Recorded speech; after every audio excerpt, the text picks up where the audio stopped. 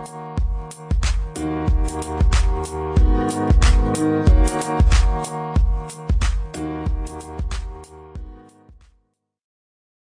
there, it's your Value Through Vulnerability host, Gary Turner here. Just introducing Ben Lunn, who is a composer who kindly joined me on the podcast today. I found Ben to be a really, really inspiring person, someone that really gave me an education today, to be completely honest, in a number of areas around disability. But I think a couple of the main things, just as a preamble for this podcast. One is you'll be amazed that Ben doesn't have any sort of political major or any outwardly political education, just a very interesting, curious human being who has a real passion for the area of work that he serves. And also one of the other big things for me was around my misinterpretation of what he was saying around people of colour accessing resources when they have disabilities. And yeah, it's quite hard to hear, but he gave the example of a white person accessing resources if they had autism as being some form of challenge, whereas if it was a person of colour with autism, they would be seen as having delinquencies. So there appears to be, even within sort of disability analysis and circles, a horrific gulf between how white people are seen with disability and how people of colour are seen with disability. And it's something that's a really, really new reflection for me as well. So I do hope you find this interesting. Please dive in. And of course, do offer any feedback to Ben or myself directly. And we hope you find this interesting. Thank you.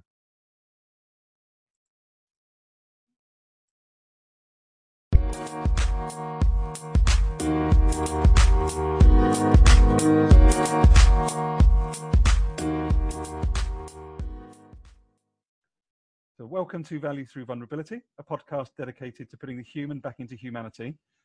Today, I'm really excited to welcome Ben Lunn onto the podcast, who's a composer. Good morning, Ben. Morning. Well, good morning. How are you? I'm doing all right, getting by bit by bit. Fantastic. So would you mind, as we get going, would you mind giving the listeners a bit of a background as who Ben is? Obviously, I've mentioned you're a composer. What are you passionate about, and what do you do day to day? Okay. So yes, I'm a composer, and I'm originally from Sunderland, northeast of England. For anyone sort of outside of that end of the world, I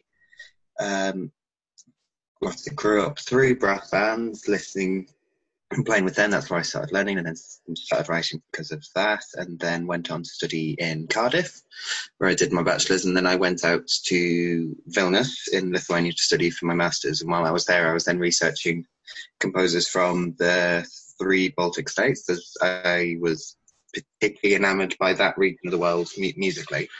And then since I've come back to the UK, now living in Glasgow, I've been a lot more work in relation to disability and the history of disability within composing. So looking at composers throughout history who are disabled, or looking at how today composing can actually be made more to include disabled voices in some form or other. Wow. Wow, it's really, and is that an area where you spend most of your time now? So you involved full time in music, Ben, or are there other things that you're doing? Well, essentially life is freelance. There's lots of different dotting around for different things all over the place, but I've been fortunate enough to do lots of different bits with Drake Music and Drake Music Scotland, which are 2 organisations dedicated to improving access to music making, as well as helping to promote disabled voices in that field as well. But then with my sort of input has been more about bringing it toward composing more than just building instruments that are completely accessible to everyone, or building new ways of educating people to make sure that the educational practices are accessible to everyone. Okay, great. Well, it sounds like a very passionate area that you're working in. So just if we just go back to your sort of studies, your masters, I find that really interesting. So what was it about the sort of music in Lithuania that really sort of inspired you or touched you in some way that made you want to study a masters there? Well, all 3 Baltic states, they have quite a lot of interesting things to offer musically. And what I particularly loved is because of the way information wasn't able to go back and forth quite so freely when the Iron Curtain was up and about, it then meant that composers in the region had to sort of rely on themselves and then build their own sort of internal loop of development, which was quite a fascinating thing to observe, because then it also then meant that there's some really original voices that haven't been able to get their music out in the same kind of manner. And that's still kind of the case today, where people aren't really investigating that area for whatever reason. And so what I found is the music is just incredibly original and just really rather striking. So it's just easiest to get out there and be surrounded by it and find out what people are doing, what's in the water, as it were, to make people that way, and yeah, find out what I could. Oh, that's fantastic. Sounds really interesting. So I'm probably your worst sort of customer right now, because I'm a little bit of electronic dance monster on the other side. But I guess there's still quite a bit of creativity that goes into that somewhere.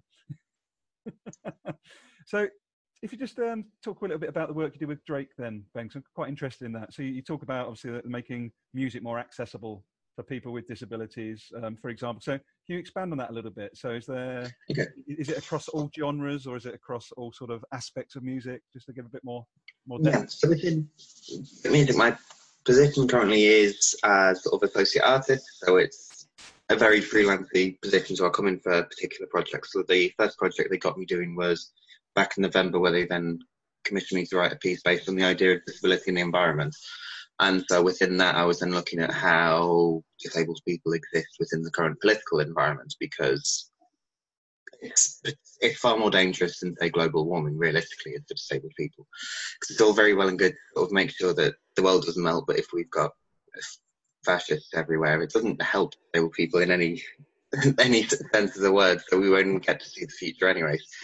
So I then created a small piece for that, which was then performed in Manchester back in April, and will then look like we'll be getting another performance in the near future.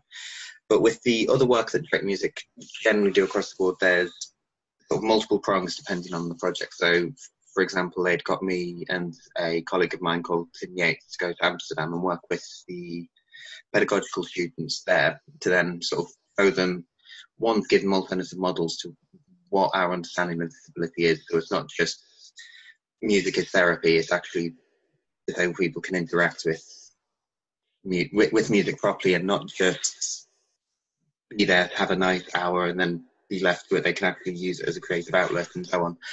And so that, for me, my role was much more on the theoretical, so sort of showing how flawed things like the medical model or charity model are, and then introducing people to like the social model and how to sort of put that into practice. And then my colleague Tim was then showing how to sort of take circuit boards and then use that to sort of build switches which can then be made musical, and going on from there. And so within Drake Music, they then have a collection of R&D elements, which so then people are developing instruments for very specific scenarios, and then genre-wise, it's as wide as there is, as the musical genres are in the world around us. And it's quite simply what people want, and then just trying to then make that fit to what they want. So then the great example is the invention of the Kellycaster, which was made for John Kelly, who is a wonderful musician, but because of the way his hands are, couldn't play guitar traditionally. So then it's then building a guitar that feels like a guitar, so with the strumming and the holding this and so on, but without the speed or the problems of dexterity. And so then Charles Matthews, who's the person who built it, managed to then build an instrument where you can then use sort of switches at the bottom to control, and then it still strums and works, and it's just magnificent as an instrument. That's wonderful. It's funny actually. I was because thankfully, because I believe it was via, was it Meg Pippin and then Drake that how you and I found each other. Yeah, I was actually watching that video. It's actually quite emotional actually. To be honest, actually seeing the two of them talking about that journey to building the Kelly cast, and I was just like, wow. Like, I was quite blown away by that actually. Really quite blown away, because this is the sort of stuff we don't see though, isn't it? You know, it doesn't get on the news necessarily. It doesn't get on the front of pages of papers. This stuff. Yeah, well, the big problem sort of disability tends to have is we sort of fall into two camps. We're either too disabled to really do much, or we're doing so brilliantly despite the disability. So it's sort of that transcending our disability, and that's when it becomes newsworthy. So this, particularly the Inspiration Born, is quite a prevalent voice, as it were, with sort of talking about disabled people, which just gets infuriating after a while. But it's the environment we're in realistically. And so then when there's genuinely good and interesting things happening, we just don't get to hear it in the same kind of vein. Yeah. Well, I'm hoping, and I think we'll agree. It's when we sort of first met. Then if we get even 2 or 3 people listening to this, and it shifts their thinking, and they spread the podcast, and it's something, isn't it? So that's brilliant. So again, thanks for sharing that. You know, the themes of this podcast are around sort of different topics such as awareness, inclusion, vulnerabilities. It's very clear that there's an inclusion piece that we're talking about today. How do you think, if anyone's listening to us talk now, what sort of 1 or 2 things could you recommend just off the top of your head to try and help people become more aware of these great things that are going on, like with you, like with Drake, like with the Kelly Castle development? How can people try and be more curious around these sort of things that are going on, do you think? Well, essentially, going out and looking is always a very good way to sort of, to get yourself sort of more in, because a lot of this stuff is existing as it is, so it's just a matter of finding it more than necessarily having to be the person who sort of gets it out there. And the other sort of big thing, which is regularly a common problem with sort of helping disabled people, is the assumption that disabled people don't necessarily know what they want or how to help themselves. And so a lot of well-meaning people accidentally then just offer help without actually listening to what the need is. And so if you're wanting to talk to these people, talk to everyone in that instance, because disabled people within this field are more than willing to share us, listen, more than just spew stuff at us and the usual, it's inspiring what you're doing, and then not actually listening to what they want to do, as it were. Do you know something? What I find so fascinating about what you've just described for me, Ben, is like the parallels with the world of work. So if I look at a lot of the other conversations I've had so far on these podcasts, the lack of listening, regardless of whether able-bodied, disabled, in the workplace, there just seems to be an endemic of, just the inability to be present, stop, think, breathe, and listen to what someone else is saying. So I think there's a real parallel there for me.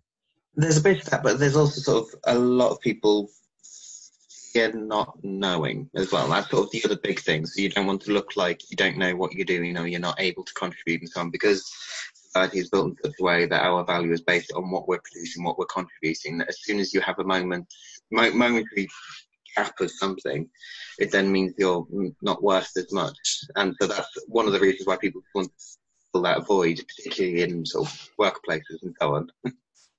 It's a really interesting reflection, that actually, Ben. That's a really interesting reflection. As you say, it's almost like filling the void, the nice space where you can think and reflect with something else. That's really fun. How does that sort of translate to sort of music? Does that have any parallel sort of musically in terms of, do you feel that some of the music you create or you help other people create, is there something in that about creating space for people to enjoy the musical process to some extent? Is maybe with, to be fair, with a lot of the things I'm doing, I know very much that what I put into the music, it doesn't really matter in the end, because everyone's going to take out what they want from it, regardless of what I put into it. And so it's just a matter of giving people a space to sort of sit and listen to. A lot of the things I do, it is just sort of, it takes a while to sort of do something, but you can just sort of sit back and sort of appreciate the time you're there for it. Or it's just very particularly something that I'm wanting to sort of express and just get hammered at you in some form. It's like with the thing I did for Drake Music, it was drawing the parallel between the T4 program, which was essentially the Nazi mass euthanasia and sterilisation program used against disabled people, and the wonderful impact of austerity has had on disabled voices and disabled people across the board. And so then throughout the piece, the players are pressing these triggers, and so every single trigger is then setting off names of people who have died as a result of both of these actions. Wow.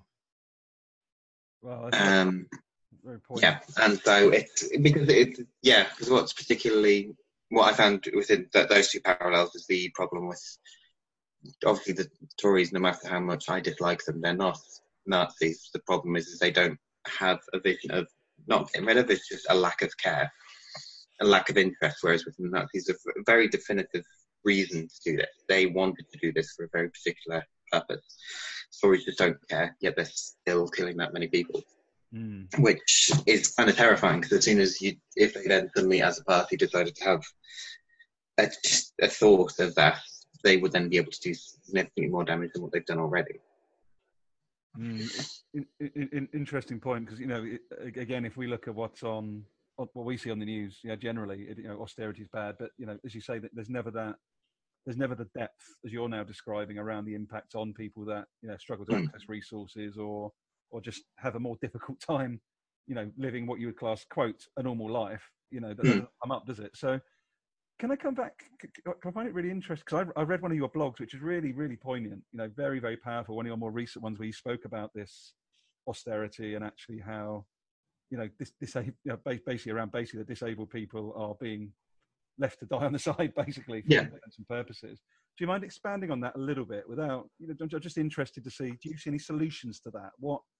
How can that be reversed in terms of maybe from an inclusion or communication, inclusive point of view? Is there something else that can be done there? Well, the problem is a lot of people don't see the extent of the problem. This is sort of the biggest battle in the first place. So, for example, there's a wonderful article I read called I can't remember the name of the writer now, but what she was doing was highlighting that within sci-fi that there's lots of stairs. But in lots of sci-fi, there's almost no ramps. And so even though it's a very small, minute detail, but what that's essentially doing is that in the far distant future, ability does not exist. Because there aren't the means to make it accessible. There isn't a need to make it accessible. And so because this vision is then getting rid of disabled people somehow, that's it. That is a vision of utopian future that there isn't disabled people about. Even things like Black Mirror did a very similar scenario where they had a social media thing where you put on, and you went into this virtual reality and the disabled person was then walking. Or within the recent passing of Stephen Hawking, with the amount of images of him sort of getting out of his chair and walking to the stars. I can understand people's vision of that, but ultimately the chair was what helped him move. It wasn't holding him back. He was holding himself back, as it put it awkwardly. And so as people don't see that problem first, we then can't even begin to address other problems within that. And mostly because people can't see that you can live happily disabledly, as it were. That puts it down to the biggest problem more than anything else. If you look at all the narratives that sort of exist within media, within theatre, within films and so on, it's always very much a disabled person is either very sad about their existence because they're disabled, they can't do everything else, or they're kind of content, but if they kind of show the main protagonist is because they're kind of content with their loss, me with my ability to walk and be able to do everything normally, I shouldn't be as sad as the disabled person, so they are my life lesson. And so on. As those narratives are constantly being fed to us, we can't address the big problem that disabled people can live happily. We can do everything everyone else can do. There's certain things that are in our way. So, for example, if we can't use public transport is then stopping us from working. If the work environment, if we can't get in to do the job, we then can't do the job just because we're not able to get in. If we can't get the same access to education because we're diagnosed young and so then sort of quarantined off from society, that's another problem. Or, for example, within the deaf community, the fact that only about a statistic of like 2% of deaf people are able to get full education in time, which is horrendous. If you had that for any other linguistical population, that's 98% of a linguistic group, the ability to actually learn in their language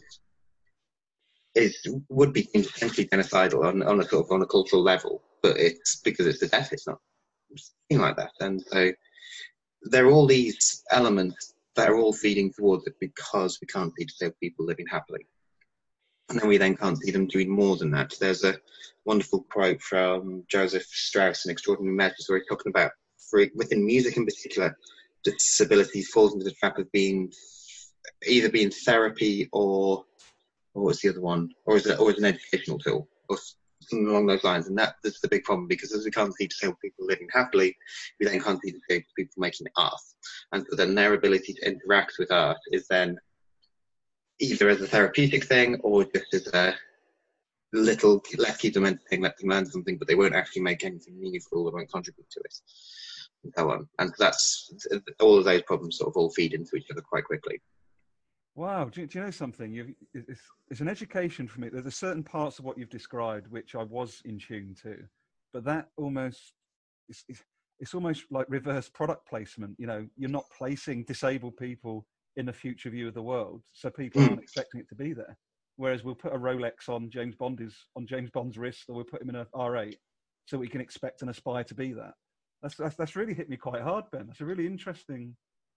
Well, Interesting. what was quite, speaking of that, what was quite funny is there's a opera company I saw recently where they did a production where I know members of the chorus relatively well, and one of the members is quite disabled. I won't bring her name up, I won't bring the name of the company, but because the director didn't really know what it was, they sort of hidden the chorus behind, and then so they would just sort of appear in this painting, and it was all very lovely. But because they didn't really envisage having a disabled person in the chorus, they then didn't know what to do with her. So she was sort of on the edge the entire time, not really interacting. Yet the director managed to find out a way to bring a horse on stage.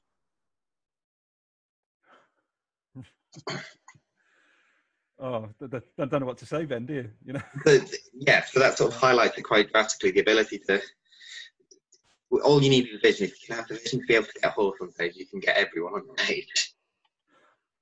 We shouldn't laugh, but you sort of have to, don't you, at the sort of stupidity of it. So, It is. It's a weird scenario. There's not many sort of existences where you can just that's such regular occurrence. Yeah, it is shockingly common in that instance. wow. So if you were going to sort of point, are there any particular resources? Because I'm really keen. You know, I'm learning from you today as well. And I really want any listeners to, and I'm really, really asking this, any listener to take a step following us speaking towards something or someone to just try and understand a bit more. Where would you point? Would you point them towards Drake Music? Would you point them towards other resources just at this juncture? Yeah, so Drake Music and Drake Music Scotland are both fantastic organisations in that, but obviously their remit is within music primarily. If you're wanting to look at disability in general, I would always recommend, particularly for people in Britain, to seek out DPAC, which is Disabled People Against Cuts.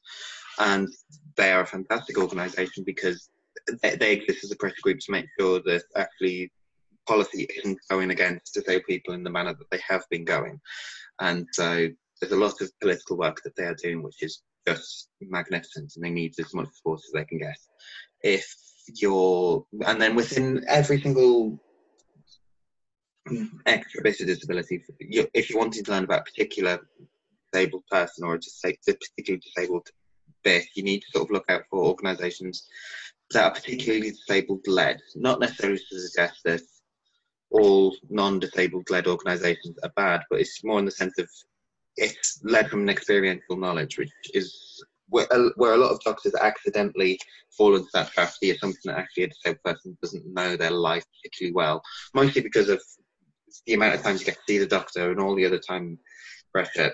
You don't have that same sort of time to sort of dwell on that. So yeah, there's lots of internal problems that make doctors sort of forced to rush to a decision, where actually if you go to organisations, particularly for autism, Autistic Self-Advocacy Network in the United States is magnificent for that. And then there is a growing organisation called Autistica, which is a UK-based one, and they are both absolutely fantastic because they are very much led from autistic voices. And then they're looking also towards adulthood, which is a particularly big problem for autistic people, where you can get lots of support, but as soon as you're 18, nothing.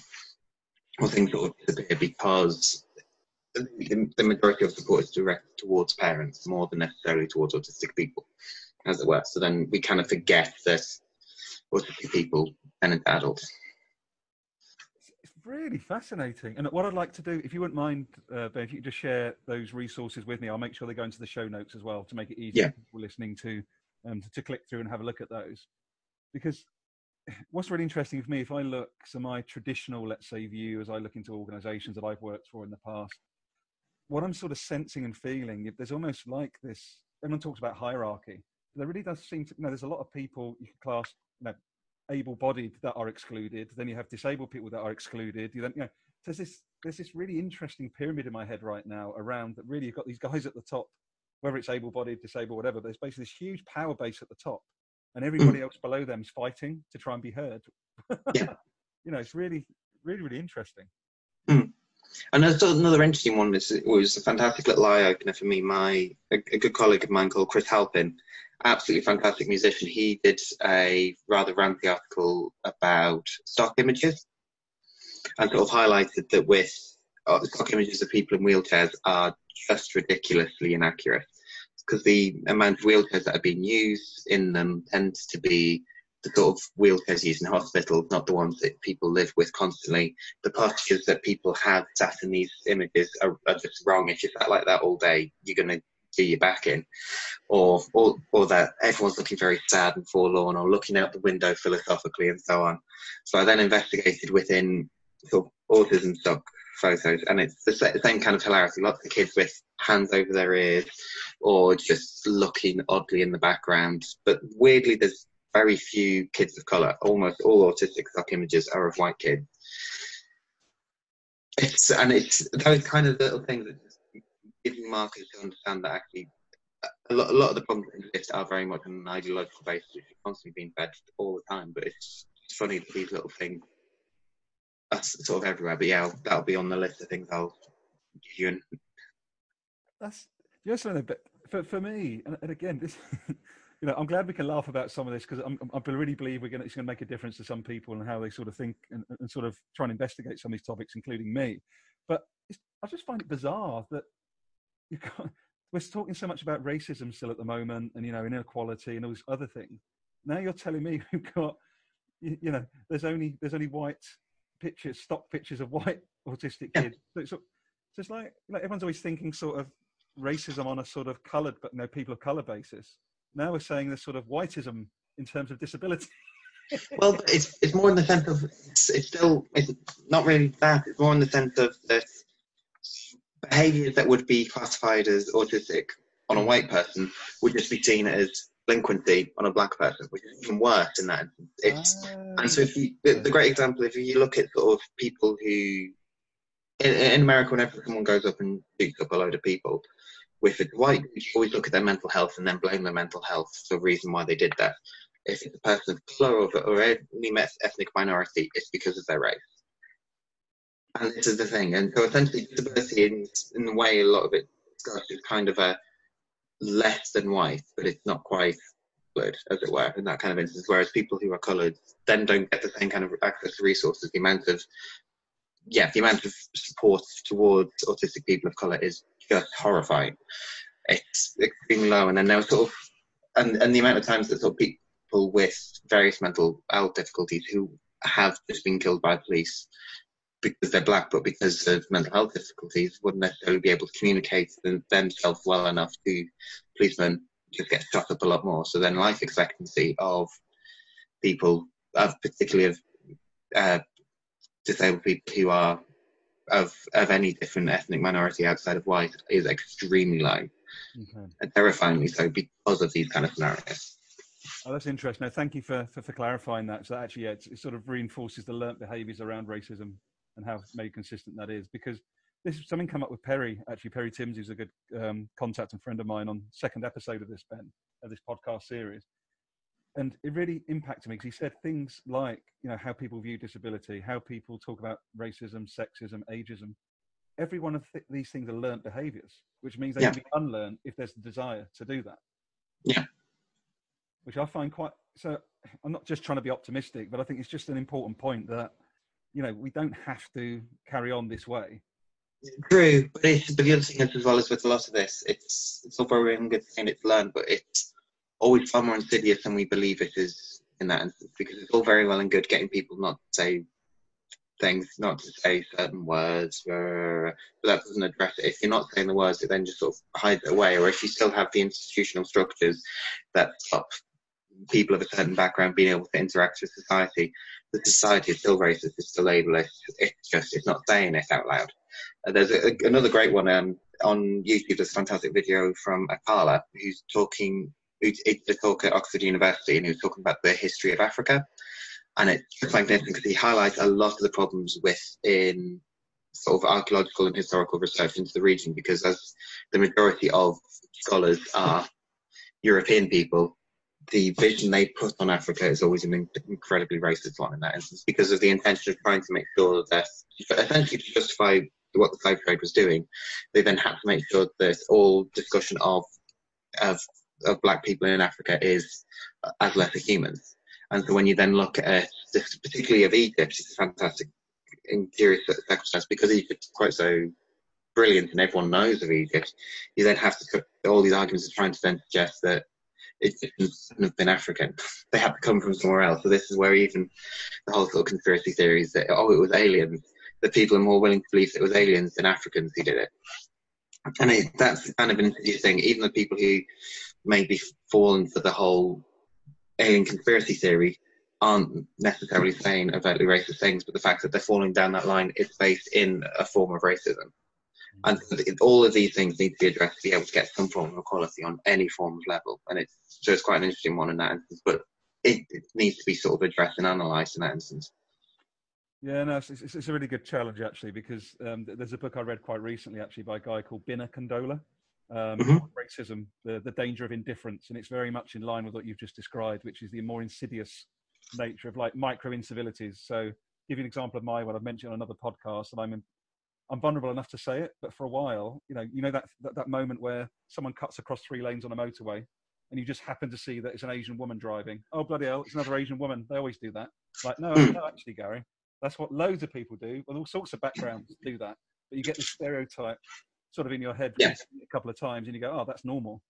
And it's, unless we check ourselves with those things that happen to us, and I had to check myself on that one, I think we need to be doing what you and I are doing today and talk about these things. And I think the more we do that, the more chance we have to shift the dial bit by bit. Yeah, because it's not going to come from government, is it? So, or exactly. Maybe it come from government. Who knows? No, essentially, government will only change if it's forced to be honest. Throughout Britain, particularly, but throughout its history, the only times government has really made any changes when the people's voices have been particularly loud. It's a very historical thing that Britain, particularly in government, is very keen to just keep the status quo and some form of sort of variations of the status quo in that instance. So it's only at moments when there was sort of a huge mass uprising that things had to change. Like the whole reason the welfare state came in is because quite so many people had thrown their lives onto the heaps, as it were, to then deal with the Second World War, that to make sure that there wasn't sort of a massive outcry of people after, there needed to be a drastic political change. If everything stayed status quo, they wouldn't have stayed where they were, so they had to adapt. It's really interesting because when we had our first sort of catch up, Ben, you're, as much as you're in your space, you're clearly a very talented composer doing the work you do with Drake, etc. You've got an incredible knowledge around the sort of the political environment and landscape. Has that always been in you, or has that been something that's been driven by your sort of work in the space that you operate within? Or has it always been in you? A mixture of all things. So it's one particularly, growing up through brass bands, there's a huge history of sort of trade unionism within the brass band movement, because a lot of delivery bands were very much connected to mining, or they were sort of creative outlets of pit villages and so on. And so that was sort of an introduction to that. But then, as very much as I was growing up, it was then seeing that we don't exist in a vacuum, and that's sort of the big problem with that. That was always the big problem I found with what are often dubbed as modernist composers and with modernist artists, or even within sort of classical artists, this idea that you could build a pure, wonderful piece of art, when actually not really. It's always an item of its time. Everything surrounding it will impact what it is. And so without that understanding of what's around it, you then won't be able to understand what it's responding to, or at least how it's existing, because everything is responding to the world around it, either by tacitly accepting it or trying to challenge it in some form.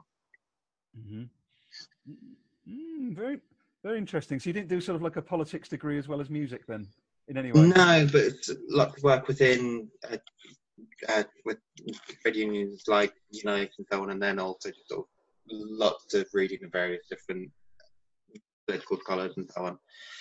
That's the thing that's able to challenge me to then keep me connected in some form because Slavoj Žižek was the best one in this instance, pointing out that everything is ideological. Whenever we talk about ideology, we tend to sort of use it as a derogatory term against communism, but actually all form of existence is an expression of ideology. It's just what is the ideology that we are expressing, depending on the circumstances. It's not particularly government driven, it's just everyone just does that because that's how we sort of make our individuality. It's our connection to our world around us, how we interpret that. That's interesting. I'm sort of sensing it links a little bit, like say, back to what you're talking about, the whole sci-fi story and what that future. Ultimately, that's an ideology of some description, somewhere. Exactly.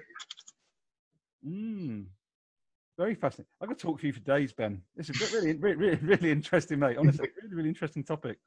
So, what's inspired? If I can ask you, this is a question I like to ask most of my guests. In amongst all of this, you're obviously very active. Doing great work in your sort of musical sphere.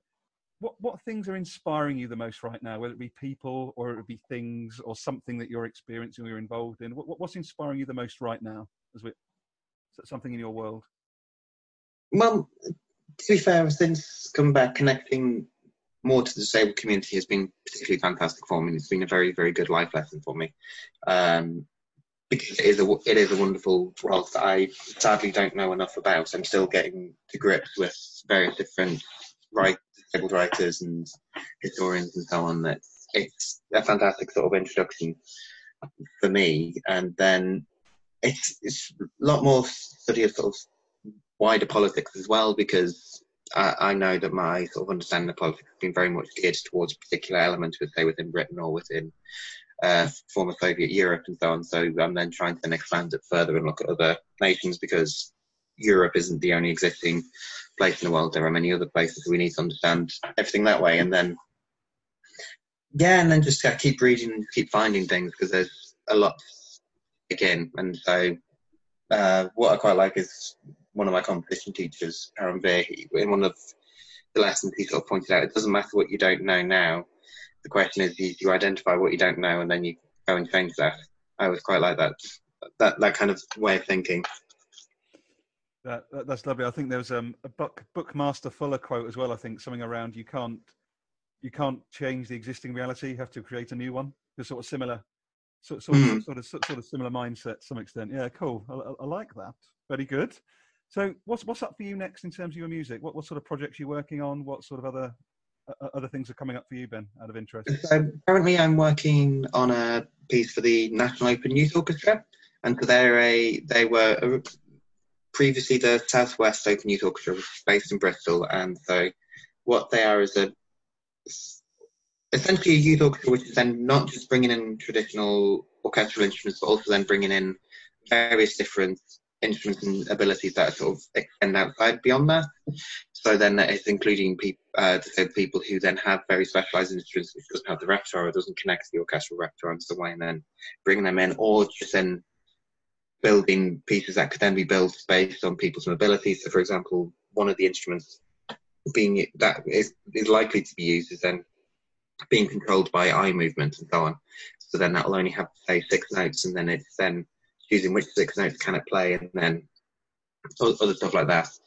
And just bringing that all together in a flexible manner that could then be done by any group of people, depending on how many people they then get in a space at a time and all this sort of stuff. And then beyond that, it's then just lots of theming at this point. Hopefully some more projects will get rolling along, but it's lots of meetings, lots of applications, and so yeah, that's all a bit of the boring side, but at least the Open Youth Orchestra is quite a fun one, where I'm just then sketching all these little pieces that can bring various sized people and various different abilities and instruments together just to then make some form of music.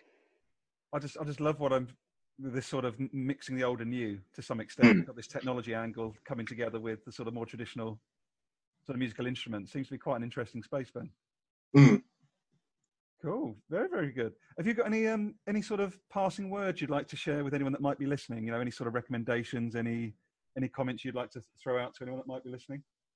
I can't think of anything off the top of my head. Well, I'll give you the full list of all the different articles I've mentioned, so then you can sort of give links to them, so then people can read them. And Brilliant. There's lots of other wonderful writers who sort of are deeply connected to that. And there's a wonderful page on Medium called Disability Act.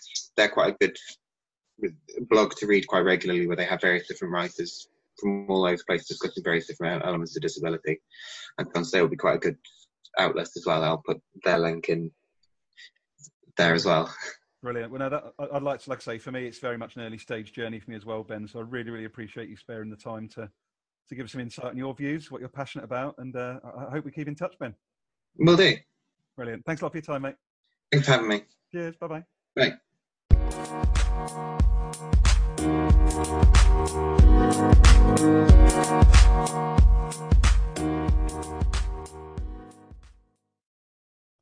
Hi there, just your host Gary Turner, wrapping up this excellent, insightful and really educational podcast for me today with Ben Lunn, the composer. So just to wrap up a few of my other key takeaways. One is that just, again, I know I mentioned it in my opener, but Ben is just so wise, not just musically, but also geopolitically, and how all of these different strands pull together with regard to improving access for disability. I just found it really, really inspiring and really interesting, and I'm grateful to have Ben in my network. I also found it really impactful, and to hear the meaning behind the different projects that Ben's working on. So please do have a look at his blog page, because it's quite difficult reading at times with some of the stuff that Ben writes, but it's reality, it's what we're dealing with. So I'd assert that everybody should spend some time and have a look at Ben's blogs. One of the quotes or a couple of the quotes that really got me was one where he mentioned that lots of well-meaning people accidentally offer help without actually listening to what the need is. Now, this for me has so many parallels with the world of work. And I also think it was really interesting how Ben also tied this together to the fact that society, or certainly the capitalist model, values being heard, it values production, it values stuff being said. If you're not filling the void of space with noise, then you're potentially not as valuable as otherwise you could be. I think there's some pretty direct challenges and reflections there. I'm certainly contemplating that this evening. I think what's really clear, and I'm guessing that's why inclusion and diversity indeed exist at all, is that we really need to start making sure that we're including people by design in every area of life. At the end of the day, whether people have disabilities, it's just absolutely fascinating for me, whether it's race, whether it's gender, at the end of the day, what is it that makes us have to try and be more human? And this is something that's come up in another podcast that I recorded actually today, is that how is it that we're having to try and reconnect and re-understand what it means to be human? It's a really, really fascinating quandary we're dealing with right now. And I just think, and I have to partly laugh, but it's just in its stupidity, where Ben gave us his story around how someone in a choir who was disabled had to sit on the sideline as they did not know what to do with that person. But the director managed somehow to get a horse onto the stage as part of the choir. There's a fascinating paradox there. And then finally, and this one's I'd never thought of it until Ben referenced it. Disabled people are being written out of the future. And what Ben meant by that is that if you look at sci-fi films, Star Trek, whatever, there's no ramps anymore. There's no need to have a ramp because ultimately everybody's able to walk or everyone's teleporting. Ultimately the future, how the future of films are made, sci-fi is made, is that nobody has a disability. And that's not representative of the world that we live in, indeed the world that we will still live in, because there will always be people that will have disabilities, or separately they may have different challenges in life. And we need to be trying to include everybody. And I know it's not always easy. People put it down to cost, but ultimately for me it's about humanity. It's how do we include people by design? And I think that's one of my big takeaways from this podcast. So please challenge me, please challenge Ben. We appreciate any feedback. If you've enjoyed this podcast, really appreciate it if you could go to iTunes. The podcast is Value Through Vulnerability, and please leave a rating there. That will help other people find the podcast. Thanks very much for joining us, and hope to see you on the next podcast. Cheers for now.